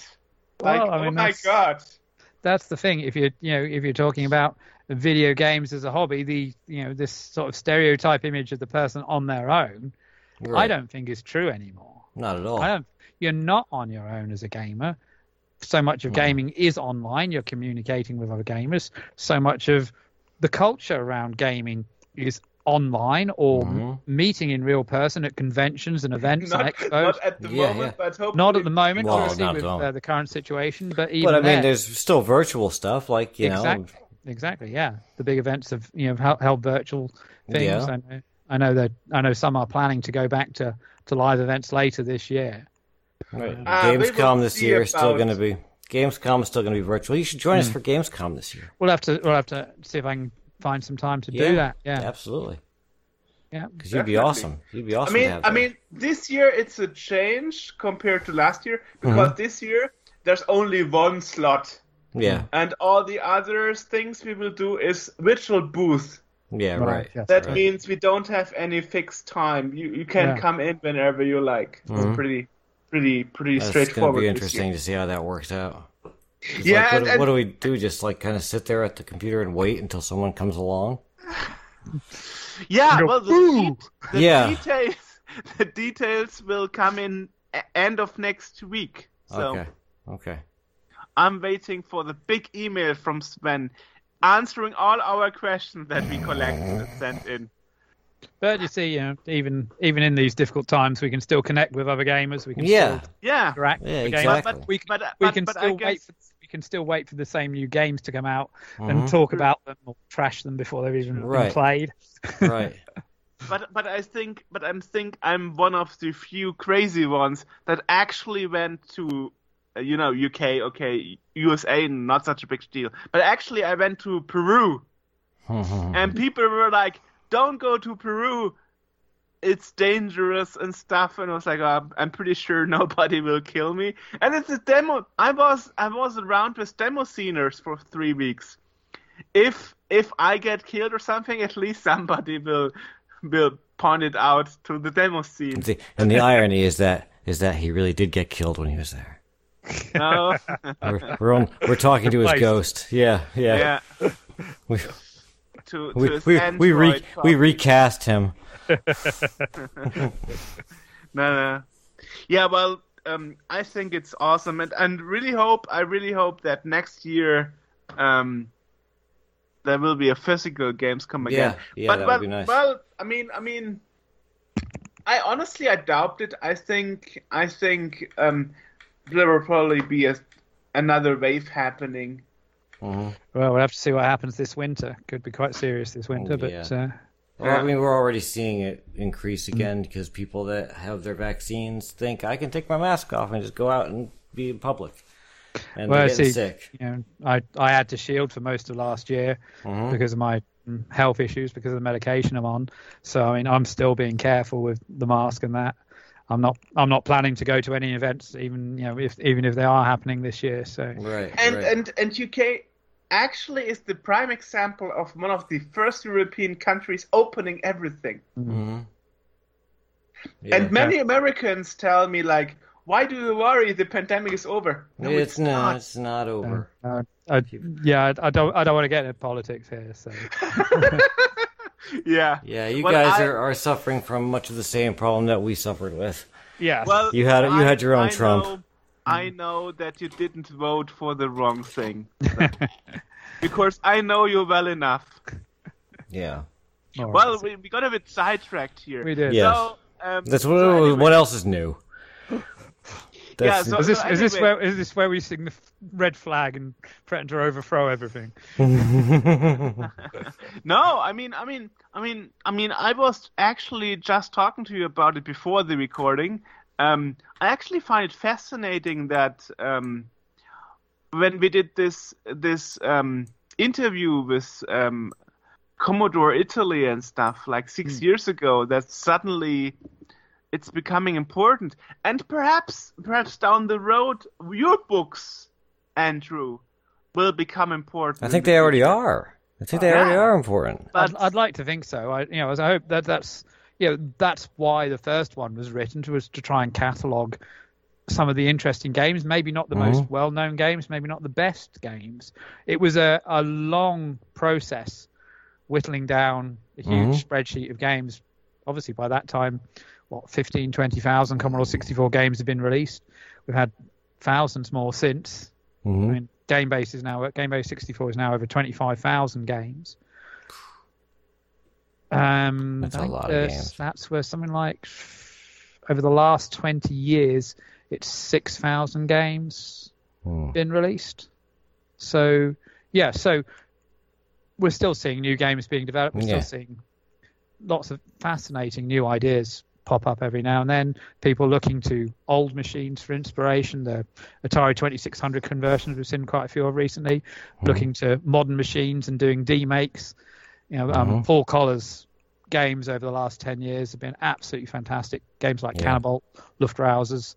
He's now doing Spelunky on the C64. I mean, who would have thought you'd see that on the Commodore 64? I mean, that's just going to be incredible.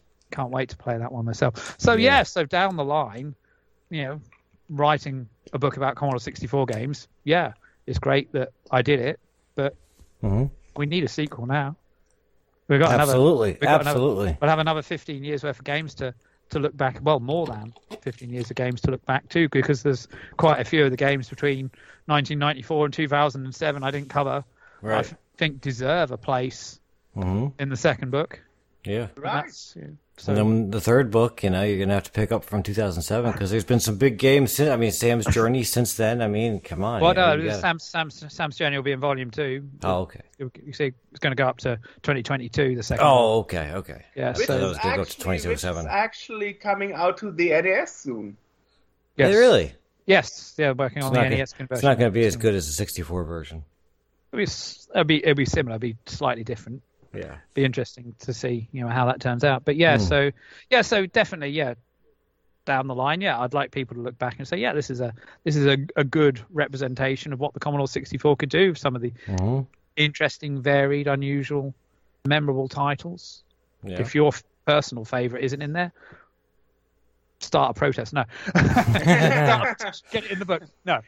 Merman@seaworld.org. No, seriously, I have spent a lot of time over the last year looking at online threads, looking at various places to see what people consider the best games of recent years to try and narrow it down. I mean, I've still got to narrow it down from the list I've got now. I'm working out how to do it, which will be similar to the first book in that if you mention game A, you can then say in the notes, the trivia about it, you say they also did game B. Right. So you've got 2 in the one entry. And here's one thing I really love about you. You are putting a lot of effort in getting facts right. I mean, I'm really discussing that with AJ a lot. There are a lot of people on YouTube and on Facebook, especially in the Facebook C64 groups, who think they are experts and are totally saying bullshit. Like a few weeks ago, I've seen a discussion about like the Commodore MPS 802 printer doesn't print graphics. Why? And then somebody replied like, that's strange because that was the graphic model of the printer series. The 801 was the one that was for letter. I'm like, no, that's not true. It's exactly the other way around. The MPS 802 didn't have a graphic mode, but in GEOS it had a driver that was mimicking a graphic mode by printing back and forth a couple of times over the same line. And so the 801 and the 803, which is the successor of the 801, are both the graphic mode printers of the MPS series. Yeah, and of course the printers that Commodore sold back then, they didn't actually manufacture themselves. They bought in from other manufacturers and put a Commodore badge on. Right, right. I mean, here in Germany, the Star LC 20NL was very famous, and this printer actually had a cartridge port where you could buy separately a Centronics interface, for the C64 and stuff. Yes, yeah, you could get them with the Commodore Serial IEC port, or you could get them with the standard Centronics. Yeah, Star. Right. Yeah, I had a couple of Star printers. Well, I bought a Star LC10 second hand, and it was broken in the post. It was annoying. So when it got to me, it was broken. But then when I was writing for the magazines, the one that did a lot of the printing out to send stuff in articles into the magazines was a Star LC200, which I bought brand new. Wow! My first printer was a blue chip D1012 Daisy Wheel printer. Yeah, it was such a disappointment, such a horrible disappointment. But I ended up coding or programming a little program that would allow me to print out graphics by just using the period. Yeah. And I wore out so many Daisy Wheel discs just by like repeatedly hitting that period to make like a really rudimentary dot matrix printer. Yeah. But see, that's the spirit of experimentation that keeps things alive, that keeps things going, isn't it? You try and do something with it. Yeah. Oh, I remember. You try to print out a full page graphic, you're sitting there for about 3 hours while that thing goes. I saw something really cool on the web the other day. Someone has put up a page that allows you to simulate the print shop on an Apple II. Ooh, nice. And so you can go in, you can type in the text, you can choose your graphics, use all the options that are in the original program. It looks exactly on screen. It looks exactly like the original program, and at the end of it, you get a PDF out to print. Awesome. So you can do your banners and your posters and your greetings cards in the classic print shop. That's cool. I actually still use the print shop fairly regularly with this. You know, I've got an MPS 803 printer. Oh, nice one. Nice one. It's underneath so a bunch of books. So you got the successor of the 801, which is a graphic. Right. Wow. It's almost exactly the same as the 801. We've got a Christmas banner I printed on. As I said, it's the successor of the 801. But I was like, man. And it was not only one person, it was like 3 people, going down the rabbit hole, making it worse and worse and worse. I will say this on the subject of getting things right. This is one thing the ebook version of the original book is going to allow me to do. Mm-hmm. Yes. Good. Yeah, right. There's 3 pages. There's 3 pages I'm not happy with. Okay. Oh, okay. Well, but then I have to admit I'm not expert enough to not. So I didn't notice it. So. Well, this is the thing. It's because I've actually met one of the people involved, and I've interviewed one of the others, so I know the facts direct from the people themselves. Ooh, now. Nice. So draw a line under it. It's corrected in the ebook. Okay. And yeah, so that's being proofread at the moment. So awesome. So people should get that as well, even if they have the original book. Oh yes, you've got it. As an actual thing, you should get the PDF version as well. Yeah, get the PDF version. We're making some. There's some slight tweaks to the design as well to make it more readable. And so that means you have to send me a lot of links. Oh yes. After this conversation, we spoke to so much things. We have like gone through the quite Trap demo remake. Yeah. The print shop. Yeah, the print shop one.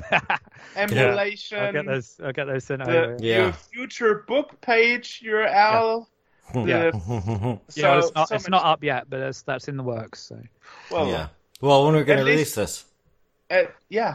The ebook I'm hoping to get out by the end of the year. Okay. Nice. A lot depends on how other projects are going. But yeah, the ebook will be out by the end of this year. And as I say, I'm aiming for August 2022, the 40th anniversary of the Commodore 64, to get the second book. Okay. And the second book paper version is coming out in a year. You said August next year. August 2022. Yeah. Nice. Okay. So that means I'm looking forward to that, and to 20 years more of Scene World. Yeah. Well, hey, we'll need to have a follow-up podcast about the book in August of 22 when it comes out. Yeah, absolutely. Definitely. So mark it down on our calendars. I mean, now that Apple Podcasts actually changed the limit from 200 episodes per podcast to 400. And I think now it's to 1,000. We are safe for the next 10 years. Yeah, we can continue. So we're going to celebrate the 50th birthday of the Commodore 64 as well. Yeah? Exactly. I mean, seriously. I mean, that's an issue. Yeah. Because originally I worried we would have to do another podcast because the feed is getting too big. Well, actually, we are too active for some technical limitations. Yeah, that's the thing. And I'm so glad that you are a part of it since so many years and kept on doing, despite health issues, family, now having a real family and stuff. I've always considered, as far as like the hierarchy of this magazine goes, I've always considered Jörg and you to be the managing editors. That's you guys are the main thing, and the rest of us are just kind of are the associate editors or contributors or something. But in my brain, it's always been Andrew and Jörg are like the main guys. Well, we wouldn't have Scene World without everyone involved, without the mix of people. Right. It's the mix of people together, and that's what makes it happen. And I mean, we have 19 people. How many retro groups have 19 people from all over the world, from China, Peru, and yourself from UK? I don't know any. That's how you represent the world. You get the world involved. Exactly. I mean, yeah. I honestly don't know any other group. I mean, like as I said, AJ, you said once like Vandalism wouldn't be having a podcast like us. Exactly. Or Vandalism wouldn't have their own Wikipedia entry. Mm-hmm. Because they are a demo scene. Right. They're focused on a very, very narrow, they're focused on a topic. We are all over the God's green earth. We do everything. Yeah. the podcast. I mean, we've talked to people that I never. Andrew, do you remember years ago? I sent a file to you and to Jörg about doing a podcast, and it was just kind of a. You do remember that? Yeah, I remember. Okay, okay. Yeah, because Jörg doesn't remember that. Yeah. No, I don't remember. I remember it. Yeah, and it was pretty. I thought then that was pretty forward thinking. That was pretty forward looking to suggest it, because that was when podcasting was really in its infancy. Mm-hmm. People were trying to work out what it meant. I mean, we've seen in recent years, we've seen this explosion in content and this definitely huge change in how it's perceived. Mm-hmm. And yeah, if you initially I was skeptical about it, but having seen how you've gone about it and how it's grown, it totally makes sense, because again, it connects so many of the topics we're interested in, many of the topics that people out there are interested in, because you can't have a podcast without having an audience. You need an audience. And it's clear there's an audience to Scenewell because they're listening. How did we get listed into Amazon/Audible podcast directly? Well, I think because Amazon wrote to us. Yeah, like, well, I think we are starting this secret podcast directory. Please don't tell anybody, but we want you to be listed at the start. And my first thought, like, is this phishing attack to fish my login data? Well, is this spam? I think that the demo that I sent in originally is a lot different from what this ended up being. Yeah. And, I think that at the time it was kind of like, I don't know about it. Like the response, we were just sort of like, I don't know about this, but ultimately, it was just a test, and it was, way different from what this final thing was. Yeah, because I remember you said, like, no, it will be just the two of us talking, and I said, no, I want two segments. I want a guest and a news section. Mm-hmm. Yeah. You see, you learn as you go along. You pick up the skills. You find the way. Yeah. The original idea was just kind of like recapping the news in the magazine in a version that is audio, and then when I got the mic, I kind of just wanted to. The original idea that I put forward to Jörg was just kind of like, just us, bullshitting for an hour or so, and he's like, no, let's get guests, let's get all this really expanded into things. Like I was figuring let's try it out and start small, and then maybe we can expand. And he was already like, no, we'll start out big and skip the start out small bit. I was always the guy starting out big. Immediately jump to Lars Subiri and stuff. Yeah. So when do we start solving the true crimes? Yeah, that's the next. Yeah, exactly. I mean, that is how we start the Discmac, Mm-hmm. That's how we started the Discmac. We started issue 1, full force into Anti-Steve Paul. Yeah. That is why it took from November